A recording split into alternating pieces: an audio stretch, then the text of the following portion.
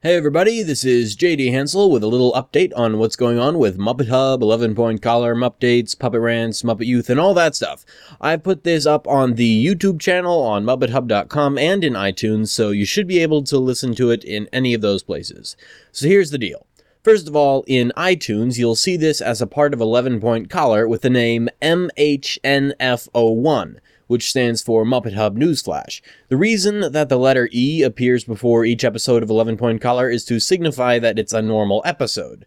I chose this because when you look up an episode of a television show, e.g. The Muppet Show, you would ordinarily look up episode 5 of season 1 as S1E5. Something like that. Since my show doesn't have seasons, I just use the letter E for episode, but the reason for this was I figured I would want to put other things in iTunes other than regular episodes, such as this newsflash, and I wanted it to be easy to tell the difference. So if this goes well, you may be seeing more Muppet Hub newsflashes like this one, and maybe I'll start putting my Mupdates in iTunes as well as on YouTube, so let me know what you think about that. Now, secondly, there are a few reasons why I've been slow to put out more content lately. I did release a new Mupdate on April Fool's Day that was just a little joke to see if I could fool people into thinking that I didn't have any news to cover in the March recap.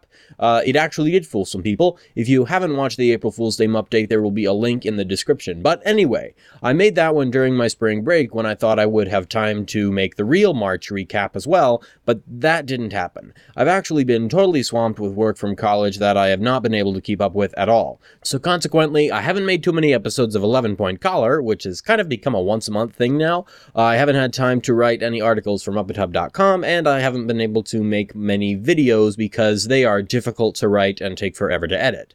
This brings me to my third point, which is I'm so sorry that I haven't been keeping up with everything, but that brings me to my fourth point. Here's what you can do to help. Send in your suggestions. Send in any ideas you have for new Puppet Rants videos. I'm sure there are lots of things that Muppet fans want to hear explained to non-Muppet fans in the form of a rant from a puppet, such as how the Muppets are not just for kids, for example. Any topics, sort of like the one I just mentioned, would be great, or anything else that comes to mind. If there's an article you'd like to write for Muppet Hub's article section, tell me about it. If I think it could work for Muppet Hub, and I probably will, I'll happily publish it.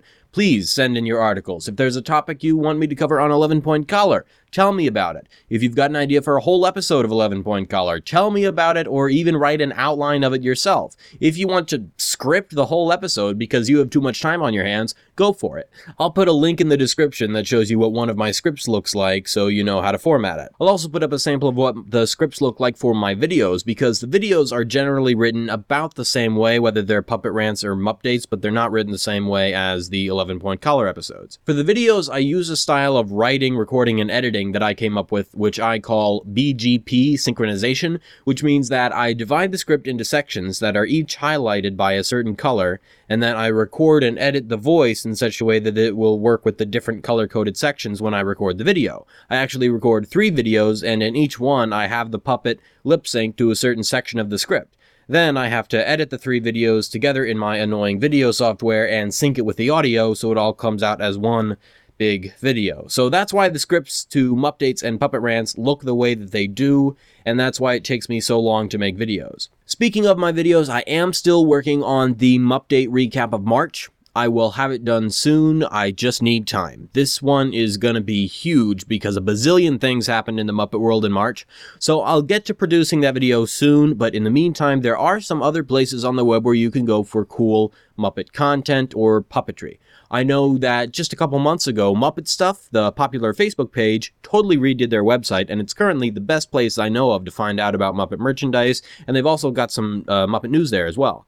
There's also a blog I found recently called Muppets Henson with a hyphen in the middle, and I don't know how long they've been around, but they seem like they're a pretty good place for Muppet news that you might not know about. If you're looking for another place to find videos with puppetry, I know that Glove and Boots on YouTube have some very funny videos, and 5 Meets Entertainment is doing a puppet series that I found impressive and funny called Ask Pugginhead. I'll try to put links to both of them in the description. One of my favorite YouTube channels is AVBite, and they have a puppet builder that recently started her own puppetry channel called My Puppet Tree, and I think that's worth checking out as well, so I'll have a link to that. Also, you should already know about FrogFan76, because he's a very big Muppet fan, very well known. He sometimes uses a Kermit puppet in his videos. So if you know about another person who makes cool puppetry videos, or if you're doing so yourself, please let me know, and I'd be happy to mention them on the show or somewhere. If you're looking for another Muppet fan podcast, there is another one besides mine that is still in production. And to think, for a few months there I was the only podcast dedicated to the work of Jim Henson and the Muppets. But it's cool that there are more now, such as the Frog Kissin' podcast. Again, I'll put a link in the description so you can find them. And I just remembered I wanted to mention that in May I'm going to be going to the Beyond the Sock workshop, where I'm sure I'm going to meet a bunch of other Muppet fans, puppeteers, and even some Muppeteers. So I'm going to try and record something there for one of the Muppet Hub productions, but I don't know what. I might only write an article, I don't know yet. And I am planning on having another interview on my show. I haven't done an interview on 11 Point Collar in a very long time. It's been years. So that's what's coming up with 11 Point Collar.